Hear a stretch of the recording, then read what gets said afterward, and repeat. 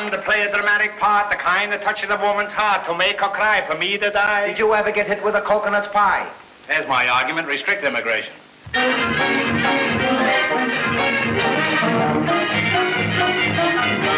It's the Marx Brothers Council podcast, and this is episode 62. Time for a somewhat overdue look at one of the more intriguing of the recent Marx-related home media releases. And in honour of Captain Spaulding, we're going to call it Blooray, Blooray, Blooray. Joining me as ever is the man with as good a claim as anyone to be called Noah Diamond, Noah Diamond. That's me. Nice to be back with you as always, Matthew. Although, it feels like something's a little different this time. Something I in don't the know what air. it is, but... It's an air of portent, of deep significance. Right. I have the strangest sensation that we are being edited by an Emmy winner. Could that be true? That's what it is. Could that possibly be true? Yes, indeed. Our own Bob Gassell, producer and editor of the Marx Brothers Council podcast, has recently been honored with a nice piece of hardware, an Emmy Award for his work editing the 2022 Winter Olympic Games on NBC. Oh, not for the podcast, then. Congratulations, Bob. Oh, okay. Thank you. And yes, I am quite honored by all this, and so much so that I've decided to hit record this time when we started the podcast. I think this all went to my head. We spent 20 minutes doing a nice podcast when I realized that I hadn't hit record. So this is take 2. One more take and we're in Eddie Deason territory. But thanks, guys. But I just want to clarify. I didn't win an individual Emmy. This was a team Emmy for the entire NBC sports crew who worked on the Winter Olympics. And, I just played a small part. Still, it was a real thrill working on this event. So that's it. Go on with your little podcast, guys. At least we had the pleasure of embarrassing you twice, Bob. Well, unless you've been living in the same cave as me for the past 20 years, you'll know that the big thing in home entertainment these days is something called a Blu-ray disc.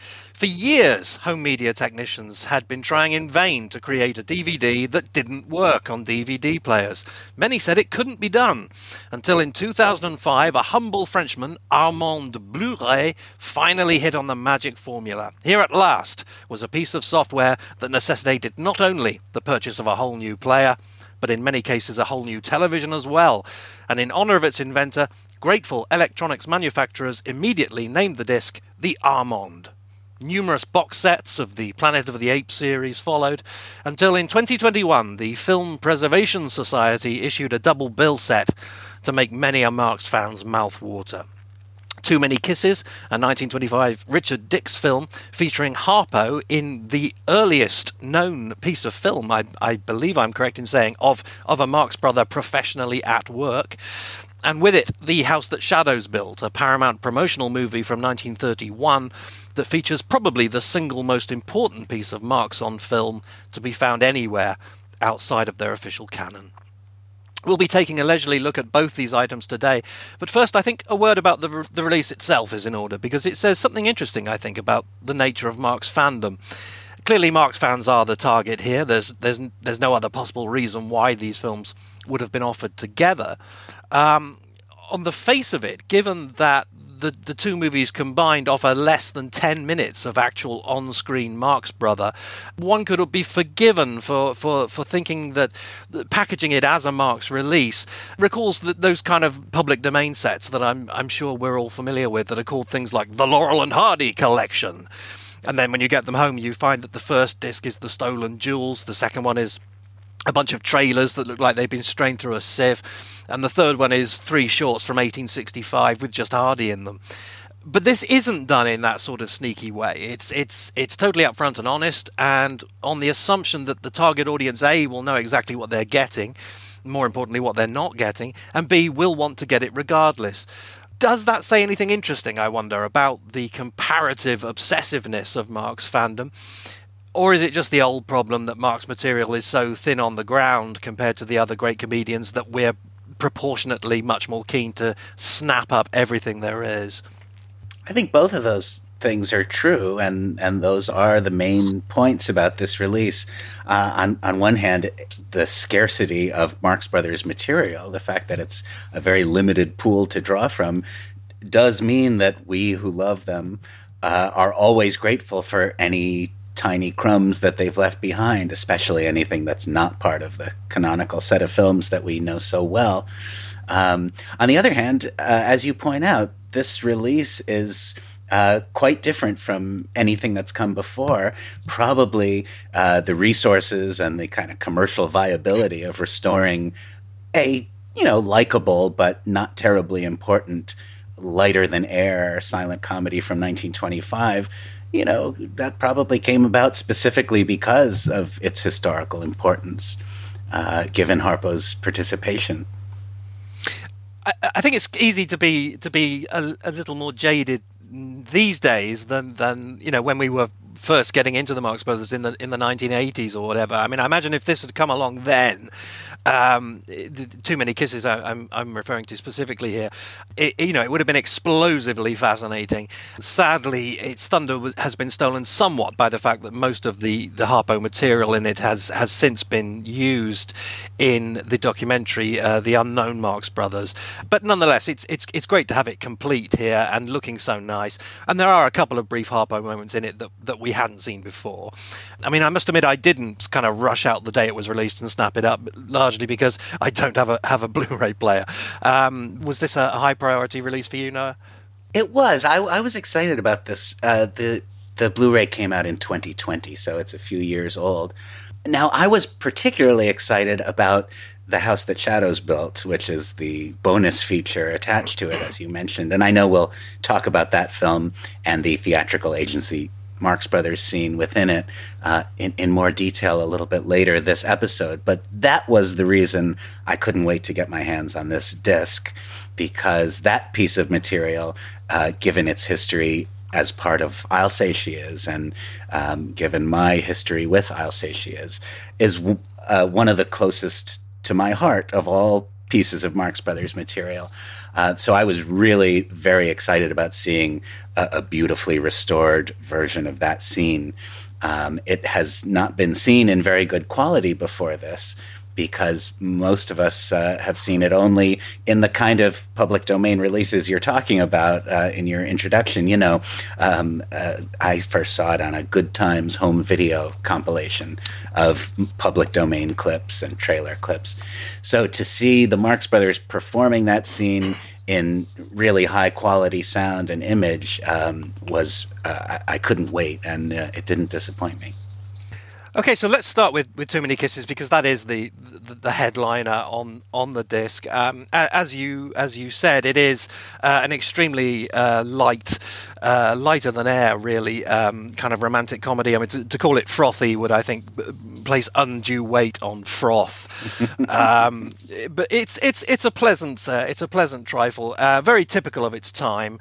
I mean, simply the fact that you have an actor called Dix playing a character called Gaylord, I think, takes you back fairly safely to the 1920s. Not just Dix, but Richard Dix, Dick Dix. Yes. It's about a playboy businessman who keeps getting in trouble with breach of promise suits. So his businessman father sends him to the Basque country, which is portrayed as a backwater full of toothless peasants, where he's not allowed to have any dealings with women for 6 months. It's got that kind of gimmicky plot that is familiar from a lot of comedies from this time. It's very pleasant. Some names in it that might stand out. The producer William LeBaron is a familiar name to Paramount watchers, but in particular is somebody that W.C. Fields fans have a great affection for, because he appears to have been the person at Paramount who ensured that the door was always left open for Fields. Apparently, it's simply because he was a big fan, and he kind of nurtured Fields' career. There's William Powell is in the cast as the villain. The leading man, as we've said, is Richard Dix, who was best remembered for kind of rugged outdoor heroes in westerns and adventure movies. He made lots and lots of movies, although he did die at the age of just 58. He was an alcoholic. Some of his better-known appearances include DeMille's silent version of the Ten Commandments, the 1929 version of Seven Keys to Baldpate, the Oscar-winning Western Cimarron, and Val Lewton's little seen but highly recommended The Ghost Ship. And at the bottom of the cast list is Harpo Marx. He is right at the bottom, but nonetheless he is named on the cast list. And he's also in inverted commas. Yeah, that's right. Yeah, Harpo in quotes. This film comes from the Alsatias period when the stage names of the Marx Brothers were just beginning to leak out into the public consciousness, starting with Alexander Woollcott's famous review of Alsatias, in which he referred to Harpo as Harpo, but none of the other brothers were referred to by their nicknames. And Woollcott, as many of our listeners will know, was responsible for persuading the brothers to begin billing themselves as Groucho, Harpo, Chico, and Zeppo.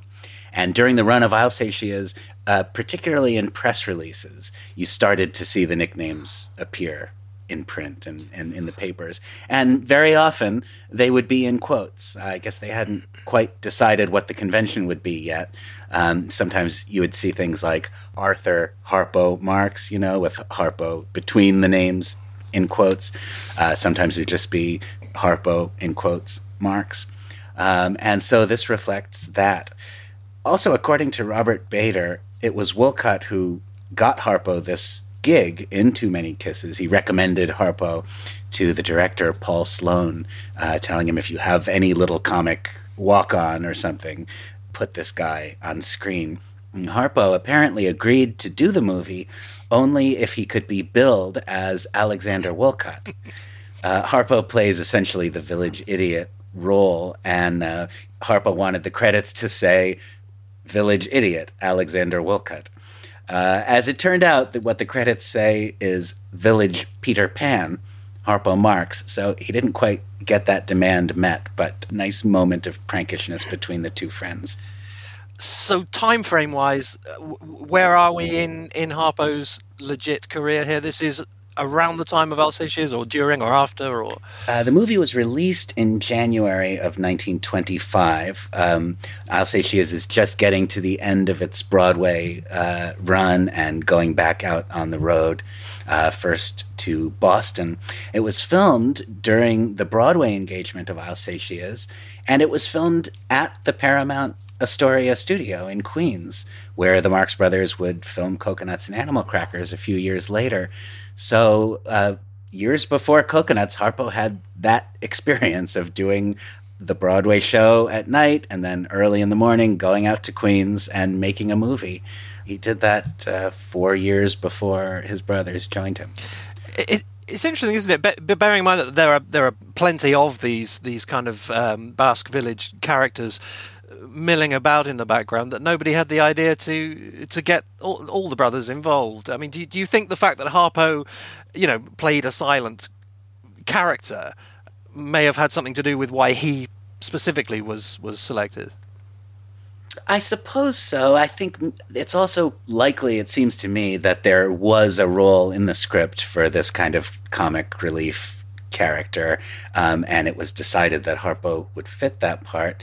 And also knowing that Woollcott was responsible for Harpo's presence in the movie that makes a certain amount of sense, that Harpo would have gotten a sort of privileged treatment because of Woollcott's affection for him. Also, we might mention the same year as Too Many Kisses, there was another Paramount silent comedy with the word kiss in the title that Zeppo had a small role in. It's called A Kiss in the Dark, starring Adolphe Menjou and Eileen Pringle. And that is a largely lost film. I guess a couple reels of it have been discovered, but they don't include any of Zeppo's appearance. So we don't know much about that. But that's a 1925 Paramount comedy with a Marx brother cameo, and it came out just 3 months after Too Many Kisses. Glenn Mitchell quotes Harpo, I think, via Leonard Maltin, saying that he took some friends to see the movie and left after a couple of reels on the assumption that his part had been cut. Whether that's true or not, it is certainly true that the bulk of Harpo's appearances do occur in the last 15 minutes of the movie, but we do get 3 glimpses of him before that. The first one is 10 minutes in when Dix arrives at the village to find the whole town in kind of mid siesta. So we just get a shot of Harpo fast asleep, but I mean, it's easy to get carried away with this sort of thing, but it does look like Harpo fast asleep, doesn't it? He's not just a person fast asleep. There is something Harpo-ish about this slumbering figure. Yeah, yes, and both times I've watched Too Many Kisses, I've always been sort of jolted awake by his first appearance in that scene. It's like, oh, we are in the presence of greatness. Yes, he looks just like himself, and it's exciting to see him. It's exciting to see footage that's not familiar of such a young Harpo. I mean, it's the youngest Harpo we have on film. It's quite arresting. It's also interesting that when the film arrives at its main location in the Basque Country, as you point out, we're in the middle of this kind of siesta, but it's not like everyone goes home to take a nap. It's like everyone falls asleep in the middle of whatever they were doing. There's all these townspeople just kind of frozen and slumped over. You know, you can't help but be reminded of the flit can scene at the end of the movie Animal Crackers and at the end of Act 2 of the stage version of Animal Crackers. Sort of feels like that's what happened here, even though we're still years away from Animal Crackers existing. We see him again 22 minutes in what is ostensibly a kind of dramatic confrontation scene between Richard Dix and William Powell sparring over the love of the heroine. Harpo is in the background throughout this scene. Somewhat unfortunately, as far as the original point of the scene is concerned, he's positioned as if he's peeping over Richard Dix's shoulder, and he's not exactly doing any business, but he's unmistakably being Harpo here, isn't he? Yeah, absolutely. And it's when you see him in this film, I get a strong sense of Harpo as just a funny guy, you know, just a guy who's really funny, someone you can't look away from. You are very interested in him as soon as he appears. You want to know what he's going to do. But because it's a silent movie and nobody speaks out loud, Harpo, like all the other characters, has dialogue with intertitles. What is normally one of the most special things about Harpo, his silence, is just not a factor here. You know, he's just a member of the cast. He doesn't have this strange aesthetic choice following him around all the time. And so you just get a feeling of Harpo as like the funny guy at the party. What's this guy going to do? I mean, it's interesting, isn't it, that he is billed as the village Peter Pan. So they have kind of singled him out as someone who's different, even from the throng.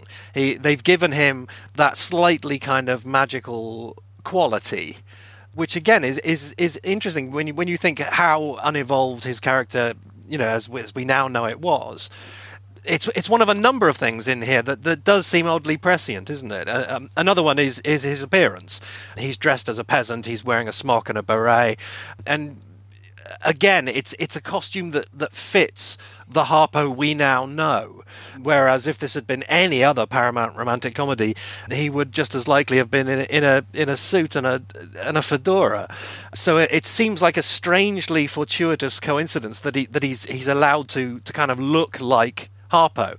It's also worth noting, of course, that he is wearing a traditional Harpo wig, but one that is many shades lighter than the one he sports in the Coconuts. So it looks as though the so-called discovery that his usual wig, photographed too dark, has already been made here, 4 years too early. Yeah, it's interesting. I dug into this a little bit and did some research. It turns out they actually dyed Harpo's real hair for this movie and curled it. It is interesting to see that the wig issue and the costume too. Yes, it has a fairy tale quality. It seems to me the thinking behind it must be that it's a kind of storybook European version of a tramp costume, and that's also something of the tradition that Harpo's normal costume comes from. It's kind of the clothes of an indigent person, a sort of fanciful street character with pretensions, not, as in Chaplin's case, gentlemanly pretensions, but sort of pretensions of flamboyance. Harpo always seems to be like a sort of a hobo-like character who has dressed himself raggedly but fancifully. But since Harpo doesn't have his usual costume here, just a suggestion of it, and since none of his material in this film consists of his normal things, he doesn't give anyone his leg, for example, he doesn't produce things from his costume, he doesn't have any of the usual magic. And yet, he seems very magical. And it's a reminder that Harpo's magical quality had less than we sometimes think to do with his props, his costume, and his material, and had a lot to do with just his very presence, just the essence of who he was and how he comes across. He seems magical. Another thing he does quite a lot here that seems to kind of presage what we know of him from later is kind of childlike imitation of what he sees other people doing. Dix's character is very good at knife throwing at precise spots, a skill he demonstrates at several points in the movie. And at the end of this sequence, Harpo is seen rather kind of naively imitating his knife throwing.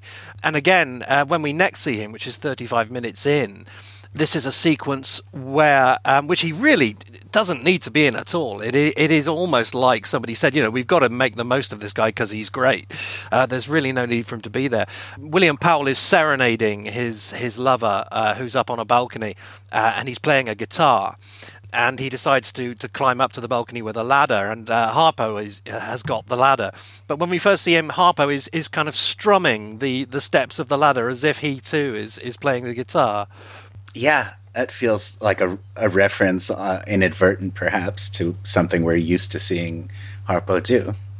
It's interesting, too, that he, in his interactions with Richard Dix, he's very much part of the scenery of this town where the story takes place. He's not, he's in a supporting comic role in a movie centered on other people, but he's not a sidekick. He's not really a confidant to the Richard Dix character. And since we're so used to seeing Harpo as Chico's sidekick and as a counterpart to Chico, it's interesting to see such an early Harpo, but he's kind of a loner. This is a Harpo character who is really alone in the world, operates independently of the rest of the characters. It's a sort of free-floating Harpo.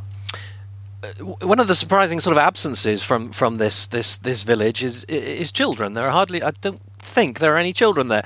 One might have expected them to be swarming around him, had there been any, perhaps to further justify the Village Peter Pan idea.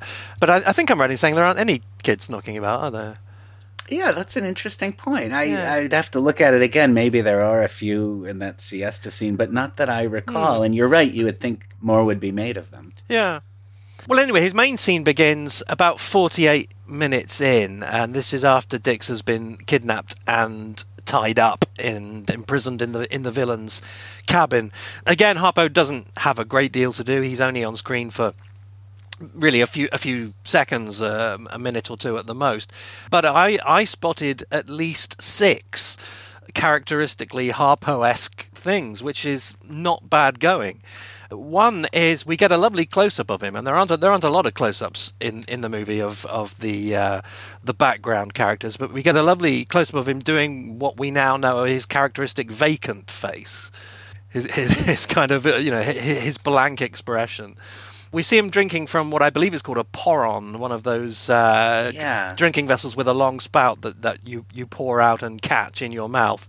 That is the kind of skill that we see Harpo doing later on. We see him being lasparied, as it were, by the villainous Francesco character, and sort of flung out of the cabin, and one almost expects Kitty Carlisle to scoop him up. He then takes appropriately Laspari-ish revenge by ensuring that the character is defenseless before before knocking him out. And then lastly, we get a lovely shot of him doing his kind of mock swagger as he walks away, which is another gesture that we're very familiar with. Incredible, really, that he managed to pack all that in to such unpromising base material.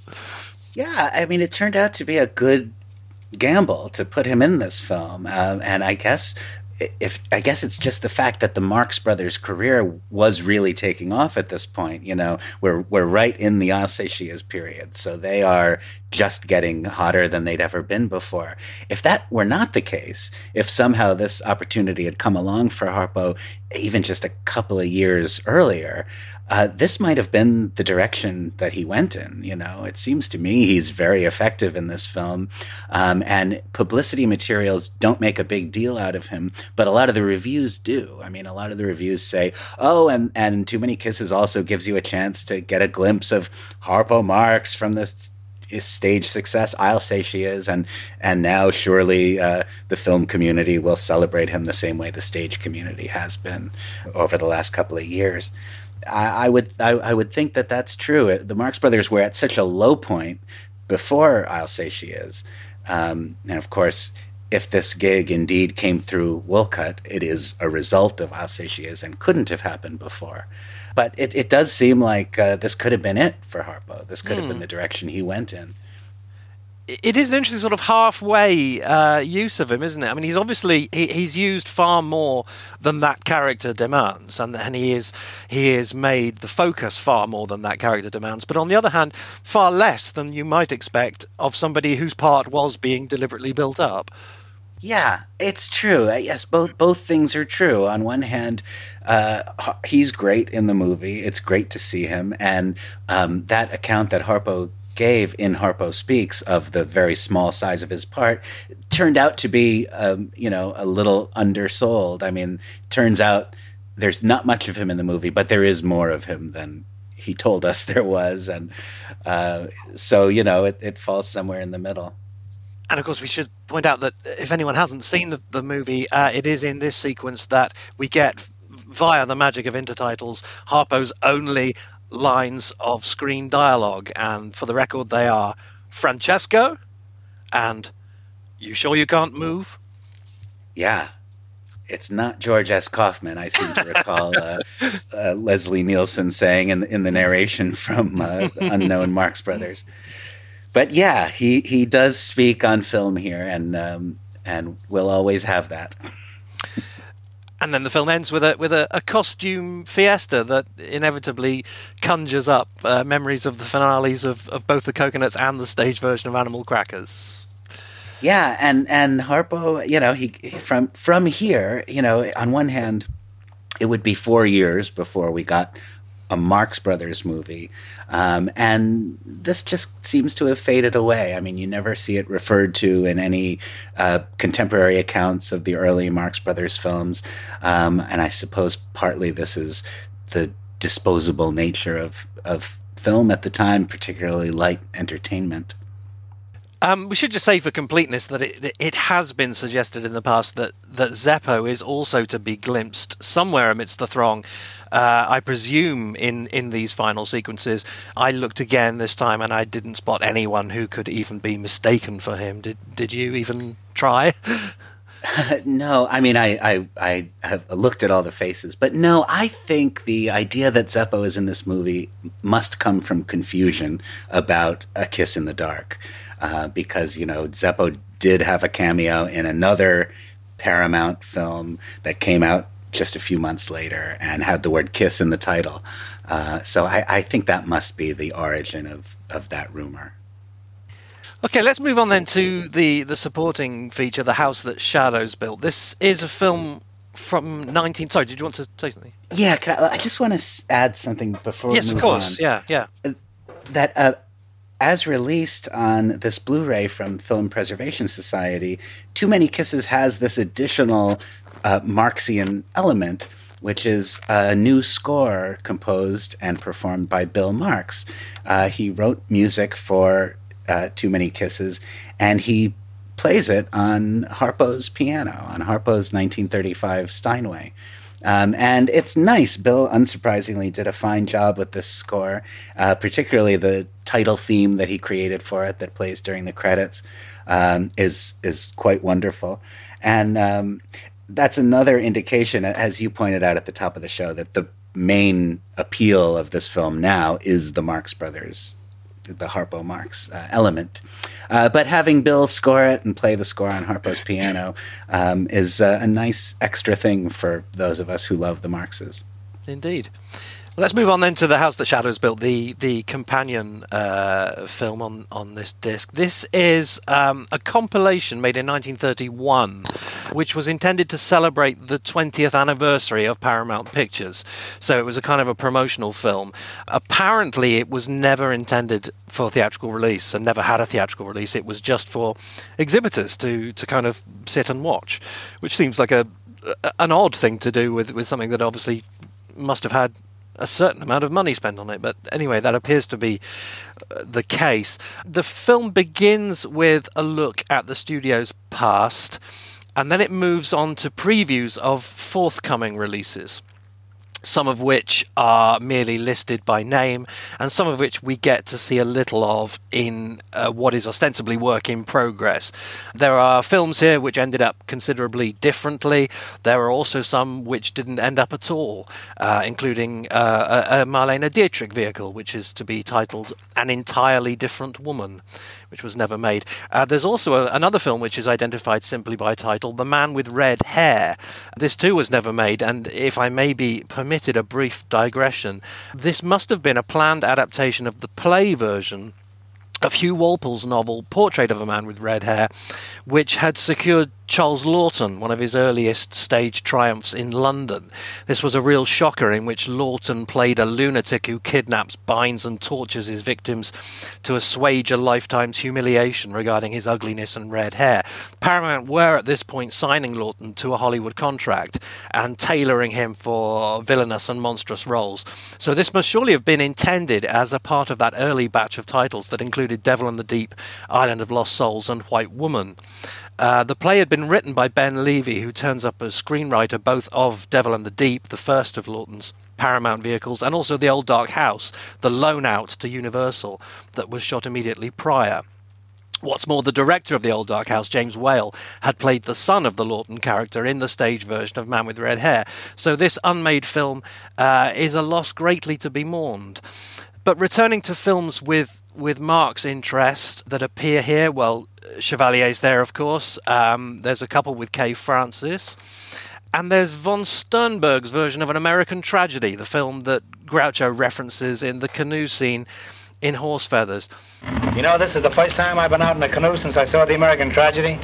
Furthermore, there's a very slight, but I think on balance worth pointing out, echo of a moment in the forthcoming Monkey Business in this moment from the Shadows Built extract.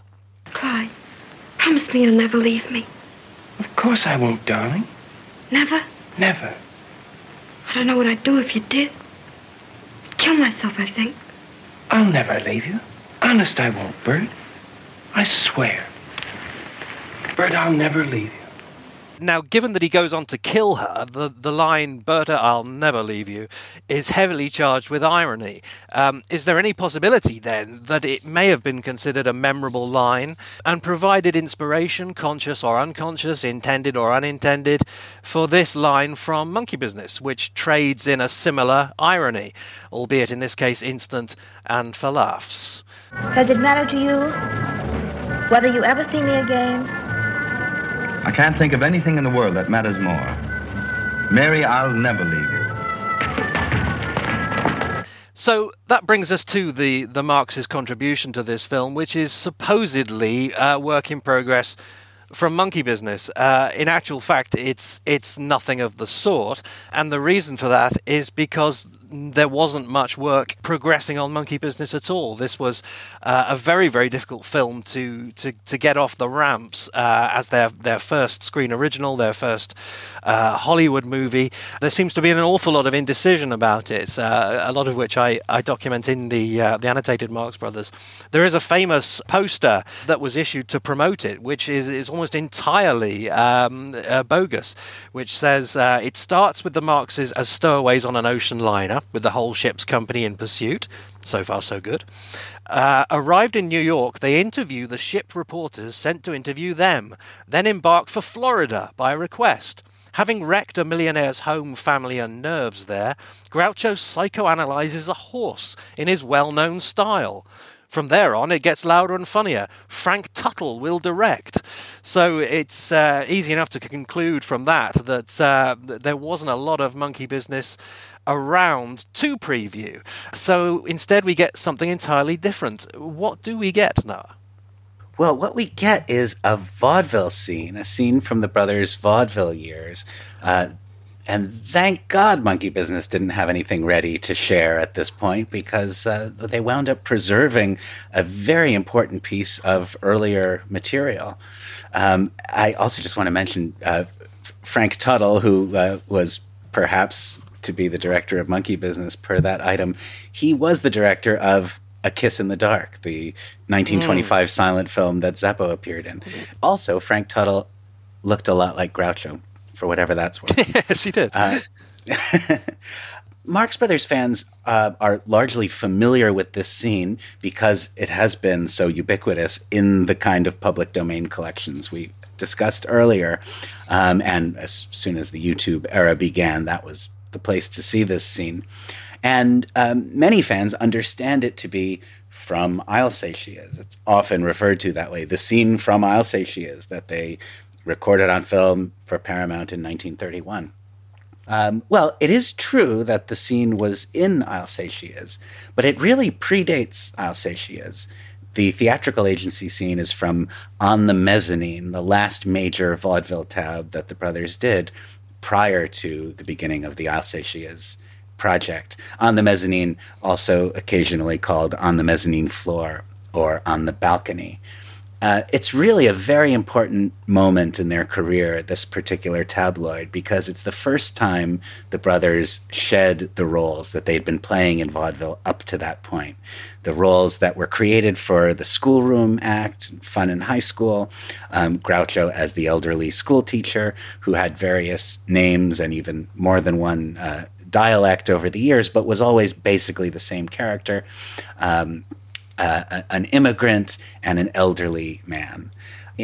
On the Mezzanine, for the first time in the beginning of 1921, Groucho is playing his own age, a sort of first-generation New York wise guy. It's also the beginning of the grease paint Groucho, the first character he played who had that mustache. There's a line On the Mezzanine where Groucho is describing himself on the phone to somebody who he has to meet. So he has to convey what he looks like. And Groucho says, "Did you ever see Lincoln without a beard? Well, I look like Washington with a mustache." So it's right there in print. There is a mustache on this face. That starts with On the Mezzanine. Harpo and Chico, although their characters perhaps didn't change quite as much as Groucho's, also had this kind of update. On the Mezzanine was what we would now characterize as a reboot. It was a Marx Brothers reboot, new characters, new situations. And of course, it was replacing material that had largely been developed by the Marx Brothers with Uncle Al Sheen, who had written Home Again for them and who served as the primary influence, especially on Groucho's character, a Dutch comic doing mostly a German accent and playing elderly.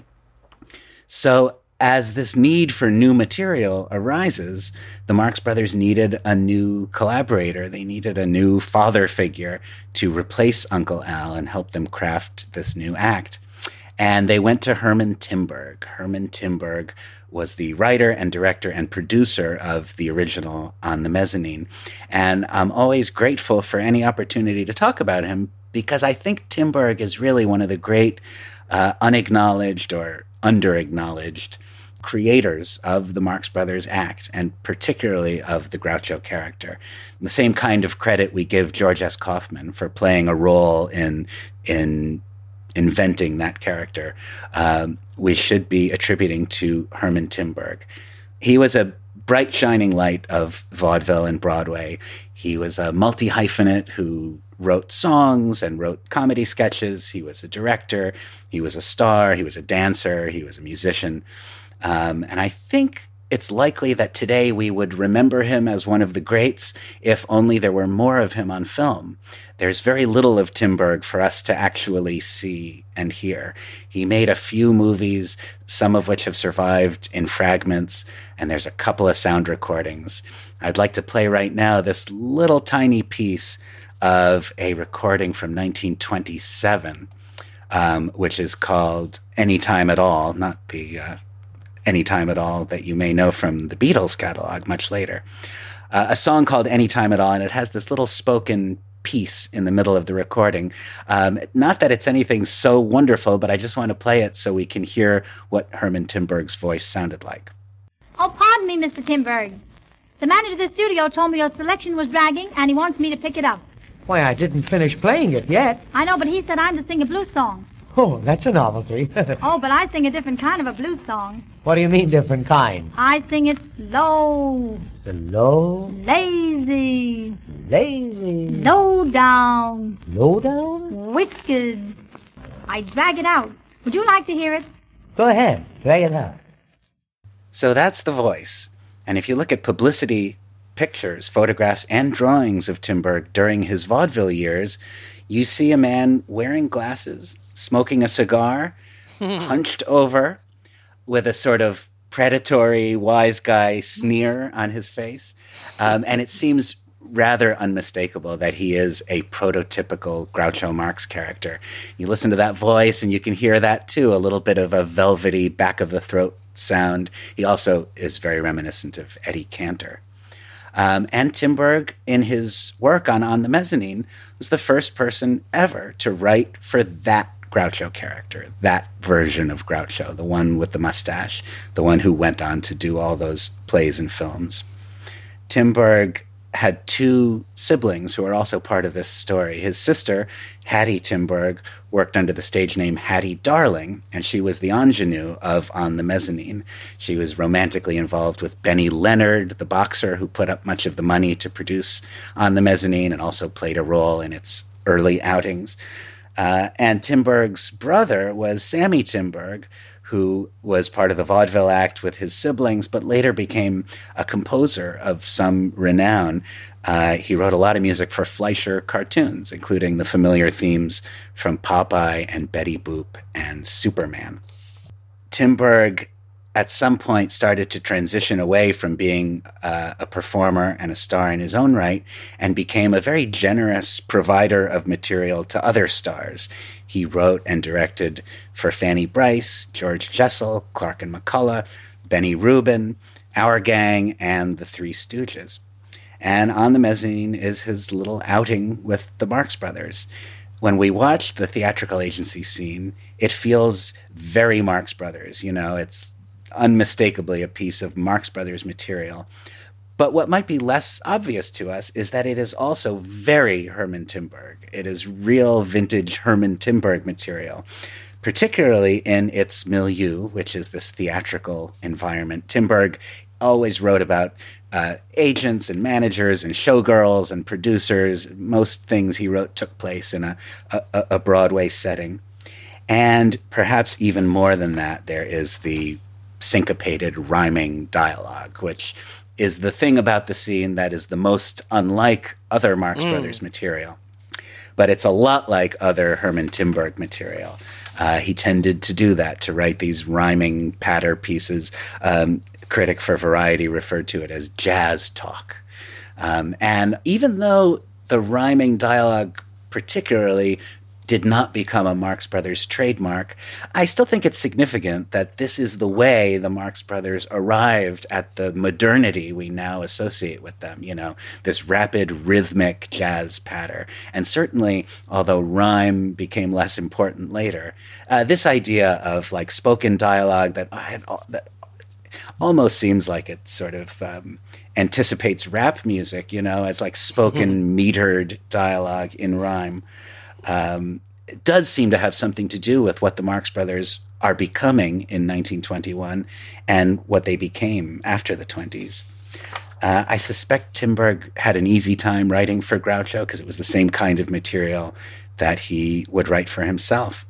And after On the Mezzanine, the brothers bought the material from Tim Berg for $10,000, so they owned it, and it appeared in their final vaudeville tab, the 20th Century Review, and then in I'll Say She Is.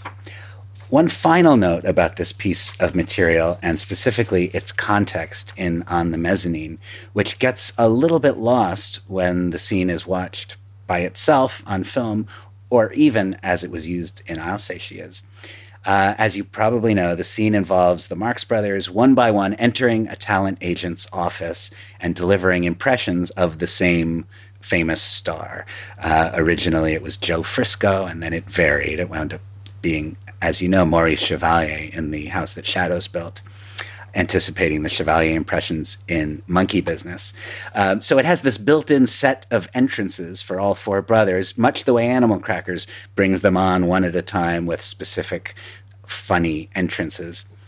And it also notably brings them on in ascending order of stardom at the time. Zeppo, then Chico, then Groucho, and then Harpo, who was unambiguously the star of the act at this point. At the end of the scene, Zeppo starts urging the agent to produce this play he has written. Zeppo pulls a script out of his pocket and he starts saying, "Oh, you've got to take a look at this play. It's a great play." And these guys, the three other Marx Brothers, would fit into it. And the scene as we know it, ends with Zeppo pitching this play. On the Mezzanine proceeded from there. That was the first scene. The second scene of On the Mezzanine was that play, the play that Zeppo is pitching in the first scene. So, first of all, this is a very novel structure. I mean, it's very bold for 1921. It's a really interesting idea. The second scene, which was Zeppo's play, involved Zeppo as Groucho's son, which is something we would see in some of the later films. Zeppo as Groucho's son, Groucho trying to get his son married off to the wealthy daughter of a woman who owns a hotel. The woman who owns the hotel, played by Saba Shepard in a pre-Margaret Dumont dignified dowager role. So just the unusual quality of that premise, the innovative structure of On the Mezzanine, and the fact that this scene outlived it by many years makes it just one of the most important pieces of Marx Brothers material there is. But fortunately, you don't even really have to know how important it is, because it's also really entertaining. It's great Marx Brothers material, in addition to being historic and important. It is really great stuff, isn't it? Yeah, it would be absolutely unbelievably fascinating if there wasn't a laugh in it. But on top of everything else, it really is good stuff. So what have we learned from that, listeners? Well, we've learned that Tim Berg really does belong in the pantheon with Johnston and Kaufman. Yeah, absolutely. I think among people who were not Groucho Marx, the people most responsible for Groucho Marx's familiar character, I think we'd have to say, are Al Sheen, Herman Tim Berg, Will B. Johnstone, and George S. Kaufman. And do we think Groucho was paying him a subtle homage in that moment in Go West when he shouts, "Tim Berg"? That's an interesting question. I never considered that. But, in those famous publicity pictures from On the Mezzanine, there are two photographs from December of 1921 that I and others have referred to as history's first glimpse of the Marx Brothers as we know them. That those are the first pictures with Groucho in grease paint, and the other brothers looking reasonably close to their film characters. In one of those pictures, Groucho is wearing a bowler hat which is not characteristic Groucho as far as we know, but it was a Timberg thing. Timberg often appeared in a bowler hat. So who knows? Maybe that was some homage to Timberg. I also might mention here, as far as variations on Timberg's name, that when we were in rehearsal for the 2016 production of I'll Say She Is, we were working on the Napoleon scene, and Seth Sheldon, playing Harpo, arrived at an exit where he crawled off stage on all fours. Well, that was a trademark of Herman Timberg's. It was known in vaudeville as the Timberg crawl-off, exiting sort of crushed and defeated on all fours. And when Seth did that in rehearsal, I wasn't sure if he knew about the Timberg crawl-off and was knowingly paying tribute. And I said out loud in the room, that's the Timberg crawl-off. But I was misunderstood, and everyone thought I was saying the Tim Burton crawl-off. So ever since then, anytime somebody is crawling around on the floor, I say, it's the Tim Burton crawl-off. You mentioned that the subject of their impersonations varies from incarnation of the scene to incarnation of the scene. Obviously, in this version, we get Maurice Chevalier, and the song is "You Brought a New Kind of Love to Me." So that's obviously extremely important, because that's the only link that we have between this sequence and the film that is ostensibly being made here, which is Monkey Business. What strikes me as interesting, though, is that it seems to me that Chevalier has been chosen here for the same reason that the previous changes to that personality that they impersonate is chosen, because Chevalier is currently the hottest thing. He's a big Paramount name. He's a singer, so he would be the natural choice. So it feels like the use of Chevalier here, especially when we remember that Monkey Business really was nowhere near planned at this point, has actually emerged organically from this sequence rather than from anything that they might have already planned for Monkey Business. So in actual fact, it's gone the other way. And it's the Chevalier scene, which many of us think of as one of their very best scenes of all, probably owes its inspiration to their desperation here. Yeah, very much so. Yes, a couple of things about that. One is that Joe Frisco, who was a popular buck and wing dancer of the time, was the original set of impressions done when this scene was introduced. Then it became Gallagher and Sheen, which is kind of interesting. The Marx Brothers, mocking Gallagher and Sheen. When they did this scene in England, they did impressions of Charlie Chaplin. Those are the ones we know about, but it's very likely that other impressions were done in this scene at various times in its life. But it wasn't quite as simple as just putting in a different set of impressions and material that fit them, because of the rhyming nature of this dialogue. Chico's name in the scene has to rhyme with the name of whatever celebrity they're impersonating. Yes. What do you do? Acrobats. What's your name? Familiar. But the best thing I do is give imitation of Chevalier. So when it was Gallagher and Sheen in the I'll Say She Is typescript, Chico says that his name is Sabisco Chicoline, so that it rhymes with my impression of Gallagher and Sheen. We don't know what Chico's name was when the impression was Chaplin, but Mikhail Ulin suggested rather convincingly that maybe it was something like Napolin, a vaguely Italian name that sounds like Chaplin. So that's interesting. There was this editorial work to be done in order to incorporate a new impression. There also is just one small point I must correct you on, Matthew. There is one other fragment of Monkey Business that finds its way in here, and it's the line, "There's my argument, restrict immigration." Yes, of course, yes. Which is not in the scene as it appeared in vaudeville or in I'll Say She Is. So maybe that line is in Monkey Business because they came up with it here, or vice versa. Well, let's just take a close look at this scene as we have it, as a piece of 1931 cinema. Firstly, let's nail down the cast. The agent, who I think it's fair enough to say isn't all that good at delivering the rhyming dialogue. He's usually credited as Ben Taggart, who plays the ship's captain in Monkey Business, but we decided in the group a while back that it's much more like Davison Clark, who plays the passport official. So that's who I'm sticking with. As to Glenn Mitchell's suggestion that the girl in it might be Ruth Hall. I lean towards unlikely, but I think there's too little footage to be sure either way, really. So anyway, let's look at the scene. We begin with Zeppo coming in, and you have to ask, is this the best Zeppo performance we have? He's zany, he's dominant, he plays to the camera. He's on fire, actually, isn't he? Yeah, he really is, and he's out first, right in front, but he's not quickly dispensed with, you know. It's not like Zeppo comes on and introduces Groucho and disappears. Yeah, he has stuff to do. He has a very important role here, in fact, because he delivers the impression first. He kind of does it straight. He shows you what it's supposed to be like, so that when his brothers follow and repeat the impression, they are... In a way, they are parodying what Zeppo has just done more than they're parodying the actual Chevalier.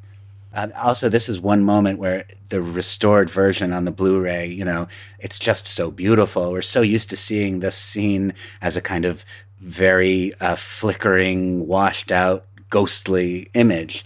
But in the restored version, Zeppo comes out. You can just see his face so clearly. You can see that he is standing on a very artificial-looking set. You know, the set is sort of brazenly theatrical, and a modern equivalent to it would be like a Saturday Night Live sketch. You know, it has that level of production value to it.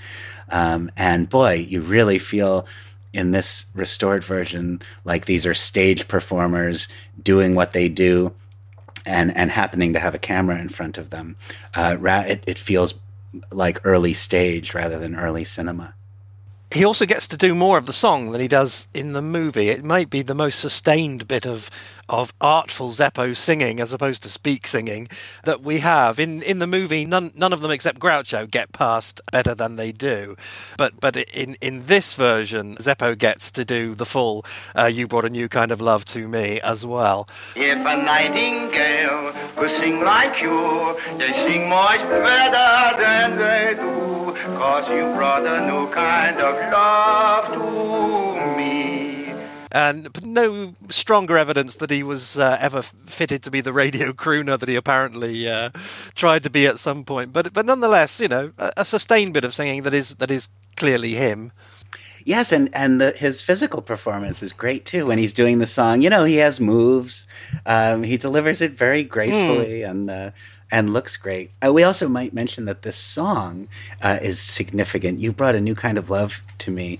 Chevalier sang it in the Paramount film The Big Pond, which was released, I think, in 1930 or 31, right around this time. So it was very current and all the rage. But it was written by Irving Cahal and Sammy Fain, songwriters who met and started working together in 1926 when they were both writing for Gus Edwards' vaudeville act.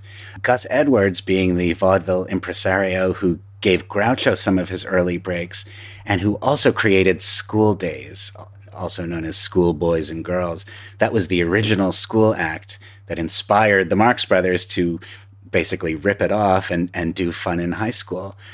Herman Timberg was the star of the original school act, School Days. The song School Days, Dear Old Golden Rule Days, was introduced by Herman Timberg. And so even though Timberg was a couple of years younger than Groucho, in that vaudeville moment, he was always kind of a couple of steps ahead of the Marx Brothers, to the point where they were really imitating Timberg's work with Gus Edwards when they started their school act. And in fact, an early review of Fun in High School, a very positive review, says that it's the best school act seen in vaudeville since Herman Timberg was in the Gus Edwards act. Now, Timberg didn't have anything to do with the inclusion of this song, you know, because in 1931, it's been many years since Timberg had any connection with this material. Nevertheless, it's a nice connection, and it's a song that I'm sure many of our listeners, like us, just forever think of as a Marx Brothers song, even though it's only somewhat that. Chico enters next, but as you quite rightly said earlier, that isn't it for Zeppo. Zeppo's most important contribution to the scene is still to come, and that in itself is extremely unusual. If this was Animal Crackers, not only would that now be it for Zeppo, but we'd probably see him leave the room in the back of one of the scenes. But nonetheless, Chico does come in here. He's very, very strongly dialect humour, as one would expect from the vintage of the sequence. One of his lines, though, I think is one of his most cherished all-time classic lines. Well, I'm the guy you want to guess, and I speak very good English, but I'm full of the pep and I got the ambition. Yes. He also gives my absolute favourite mangled version of the song. He actually says, "When the nightingale, they look like you," which is far sillier than anything that makes it into Monkey Business. When the nightingale, they look like you. That's enough. Yes, it's also just such great classic Chico that he's not even trying. I mean, he's not even attempting to impersonate Chevalier. He's just getting by on charm and good looks and just coming out and barely even singing the song. Yeah, just boundless, misplaced confidence. Right. Yeah, you can really see why they stuck with this piece of material so long. It's a very good showcase for them. Now, when Groucho comes in, again, we get more kind of dialect stuff than we're used to from him. You're kidding me, aren't you not? And so on. We also do get a little bit of that German inflection, don't we? Yeah, it's interesting. Yes, Groucho begins this scene with an accent, which he drops pretty quickly. I want to speak to Mr. Lee. I'm a dramatic actor. So I see. I'm Mr. Lee. Well, lend an ear to me. Can you play a role? Can I play a role? Do you know who you're looking at? No. Caesar's ghost. I don't know more about this. I've often wondered. My conclusion, which is shaky, is that he's just sort of putting on a sort of actorly accent there, that maybe he's being Russian, really, and he's supposed to be like a Russian art theater personality, or at least he's trying to come across that way in the first moments of his audition. Or maybe indeed it is a reversion to the Dutch comic that he had previously been. It's very interesting and kind of enigmatic to me, that accent that Groucho has for his first few lines in the scene. He also has a brick in his pocket, doesn't he? Which is something we would expect of Harpo, but not of him. Yes, that in that gag, the agent says, "Give me a break." And Groucho pulls a brick out of his coat and hands it to him and says, "A brick? Here's a brick. I always carry one for this imitation." And yes, you're right. It's very much a Harpo gag. Maybe the fact that it's a relatively early piece of Marx Brothers material is the reason why it went to Groucho. It is interesting that in the scene, the way we're used to seeing it in the unrestored version, it's also blurry and high contrast. It really is a surprise when Groucho pulls the brick out of his coat. In the restored version, he very obviously has something under his coat. The minute he walks in, he looks very bulky. And I don't know if you'd notice it if you didn't know about it. But whenever I see the restored version, I always think, oh, there's Groucho's brick, which we'll see in a few minutes. I'll add that in my experience performing the scene in the revival of I'll Say She Is, I always had a hard time with that brick because it's Groucho's first appearance in the show. So it was my entrance as Groucho.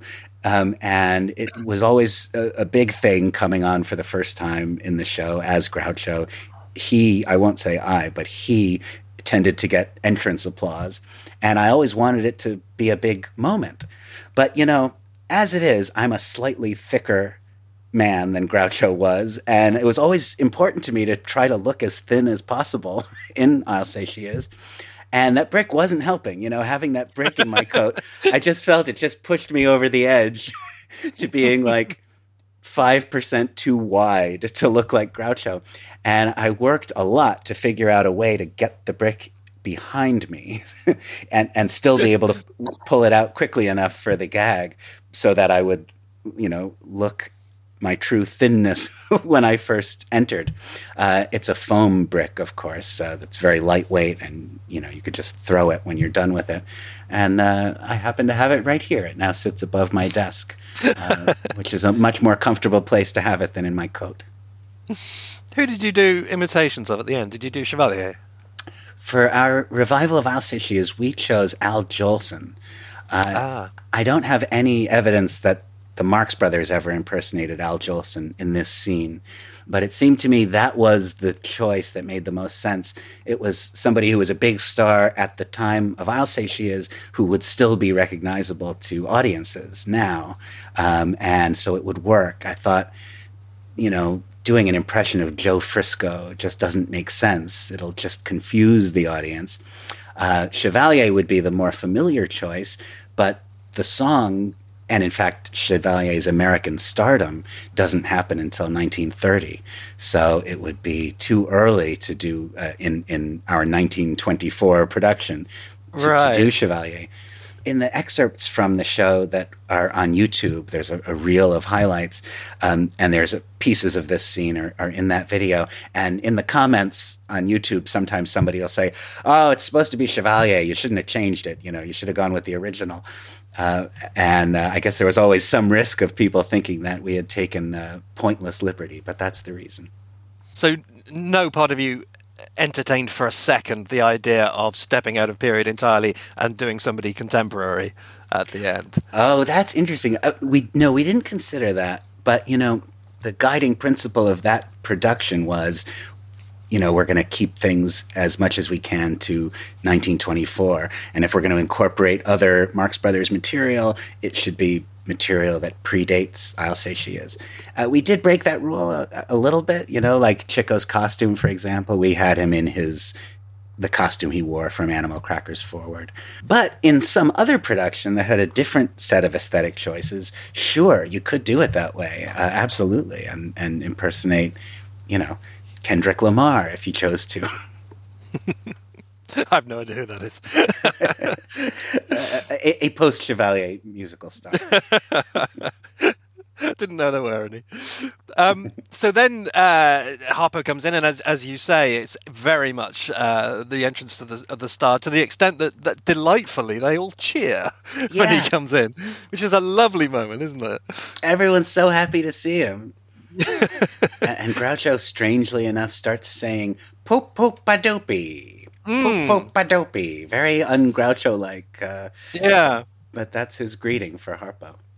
Then they go into a kind of a semi-version of the Coconuts circling greeting, and then Chico and Harpo do the kind of arm-slapping hug. So it's quite a joyous moment, isn't it?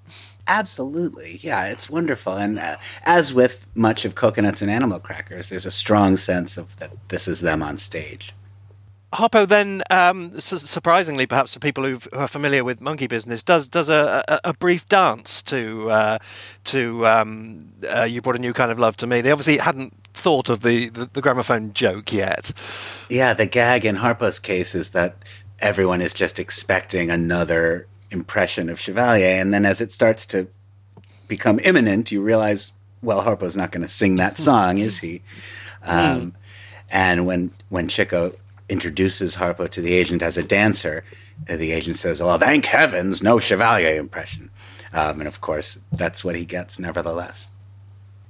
The scene then sort of descends into physical confusion, and then the biggest surprise is that Zeppo enters the fray so vigorously, not just in his performance, constantly looking over past Harpo towards the camera, shouting some of his lines to the agent and some of them over Harpo's shoulder straight to the camera. Great lines like, "When I say a mansion, I mean a mansion." And also, this is not Monkey Business, nor is it Pineapples, which is interesting, because Pineapples being one of the abandoned early titles for Monkey Business, when it was going to be much more gangster-focused. It came with the title Pineapples, which refers to hand grenades. Yeah, and that title also seems to invoke Coconuts, and may also be a semi-reference to that. Obviously, that material was not in this scene before they got to Paramount. So the scene then fades. Is that where it ends on stage? Does the lights just slowly come down while they're still mid gesture, or does it end differently?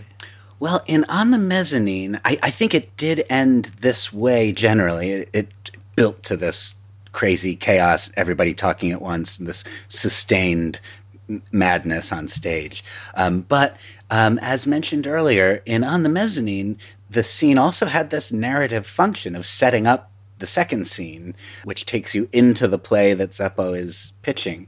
So it must have ended with enough clarity to set up the scene that followed.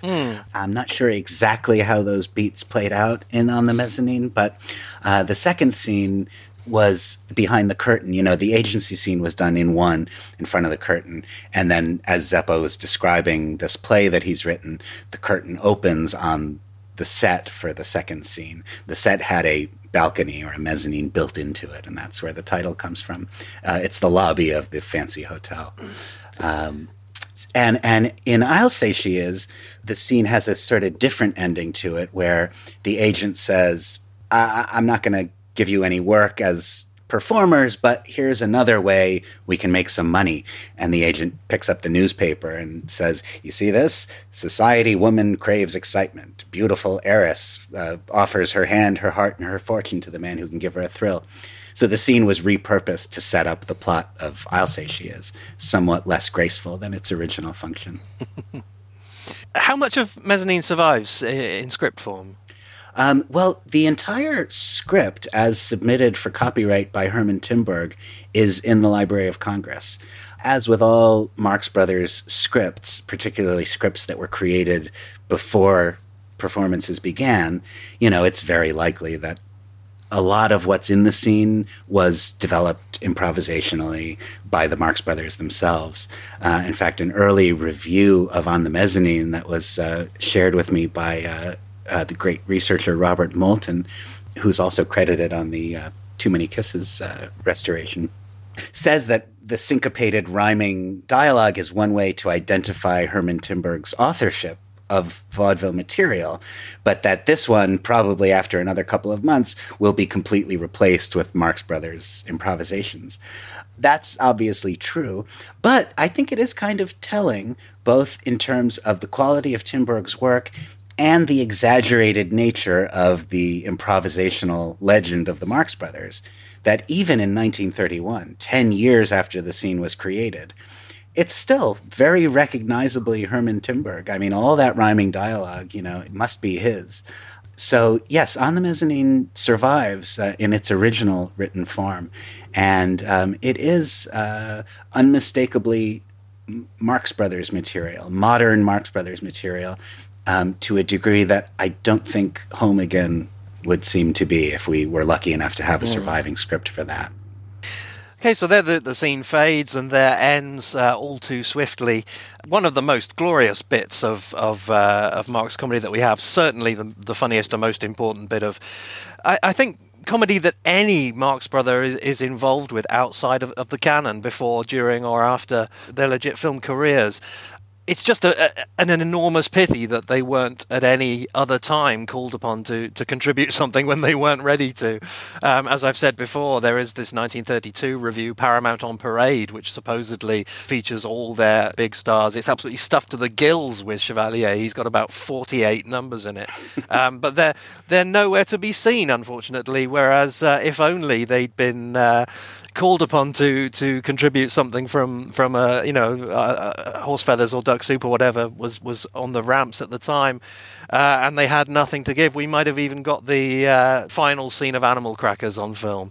Yeah, absolutely. And one has the distinct impression that if it had happened again, if they had to come up with one more piece of material from the trunk and put it on film, it might have been the Napoleon scene, I mean, they might have done that on film, which, oh my God, we can only dream. I guess maybe one reason why the Theatrical Agency was a better choice is because it was cheaper to costume.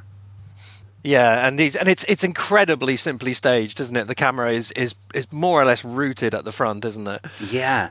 I can't think offhand, actually, of any exchanges of shots. Maybe I'm wrong, but but more or less, it's just sat there, isn't it? Yeah.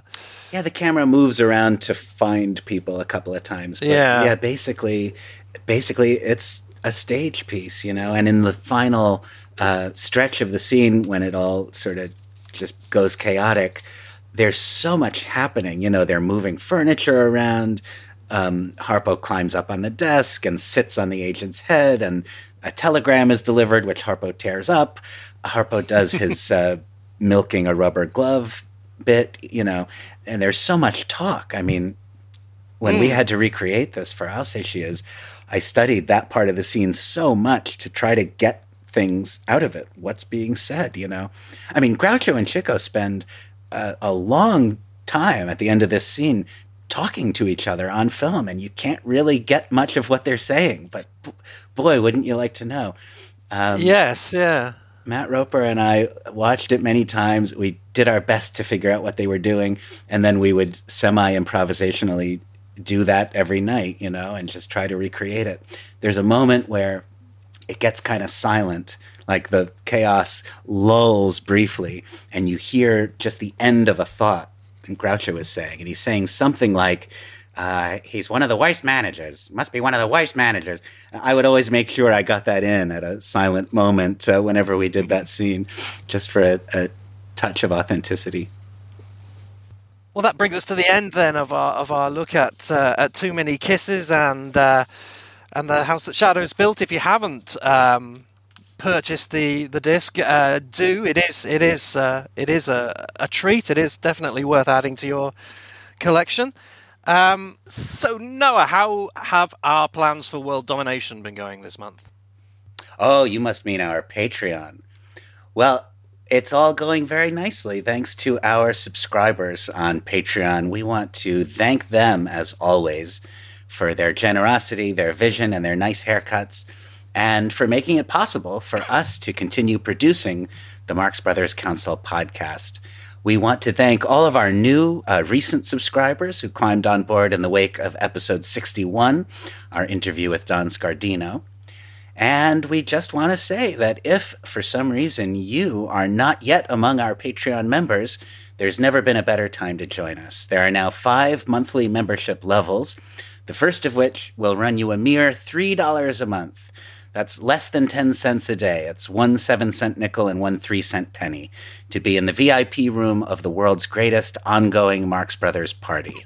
Subscriber perks at the higher levels include beautiful gift items like the Bogart After the Hunt poster, the Huxley Collegiate T-shirt, which our listeners can't see this, but Matthew happens to be wearing one right now and looking very handsome in it indeed. There's also the Hotel Coconut tote bag and the Kippered Herring Barrel coffee mug. And at the top 4 levels, starting at $6 a month, you can be among the lucky collectors who receive our patron postcard, a new, beautiful, exclusive, and original card in your actual physical mailbox every month. The October postcard number 10 has already found its way through the mail. Perhaps you're gazing upon it right now as you listen to us. It is an exceptional one featuring an exquisite Earl painting by Richard Abraham. And we still have a small number of those cards in stock here, so it's not too late to get one, as well as all future postcards and access to all of our monthly bonus segments if you subscribe now. Just go to marxbrotherscouncilpodcast.com and click the big orange Patreon button, or go to patreon.com/marxbrotherscouncilpodcast. And remember, Emmy Award-winning producers don't come cheap. Could we talk about the special secret thing we got coming up for subscribers? I guess it'd be okay to mention it. If you want to let the cat out of the bag.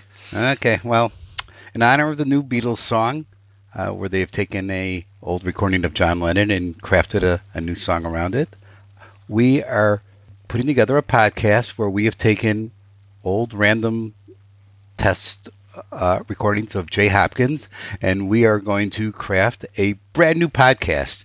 We put a lot of work into this.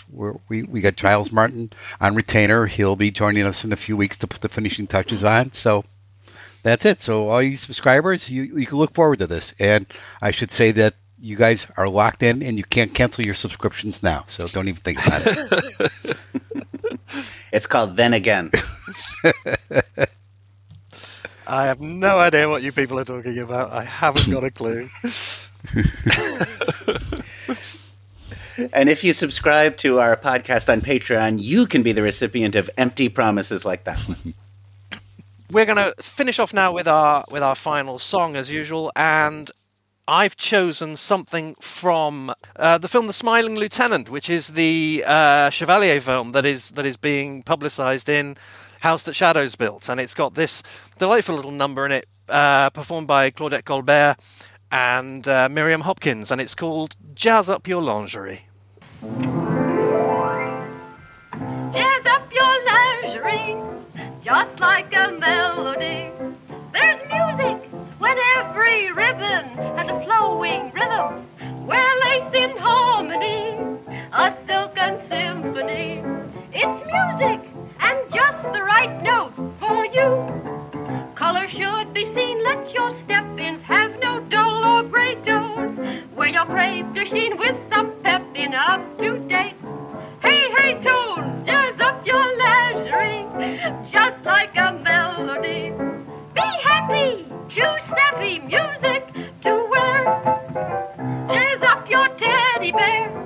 I wonder if I dare. Jazz up. I'll try to. Jazz. I'd like to. Come on. I mean to. Wake up, try something new. That's what I've got to do. Wake up. I'll show them. Great. I'll teach them. Get hot. I'll try. Tra-la-la-la-la. Not so hot. It sounds like 1850. Oh, da-da-da-da. You've got it now. That's nifty. Jazz up your lingerie, just like a melody. Be happy, choose snappy music to wear.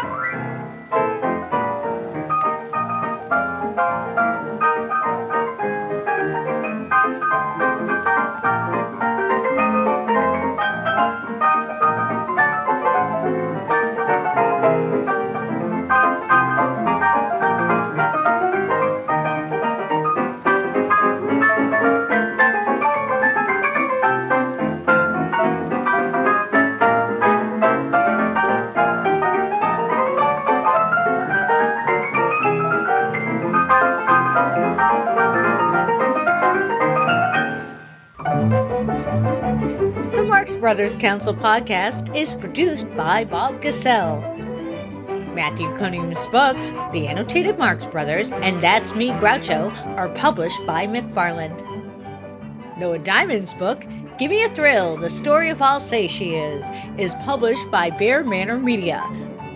For more info on this and all episodes, visit our website at marxbrotherscouncilpodcast.com. Also look for us on X. And for the place to talk Marx and meet fellow fans, join us on the lively Marx Brothers Council Facebook group. See you next time!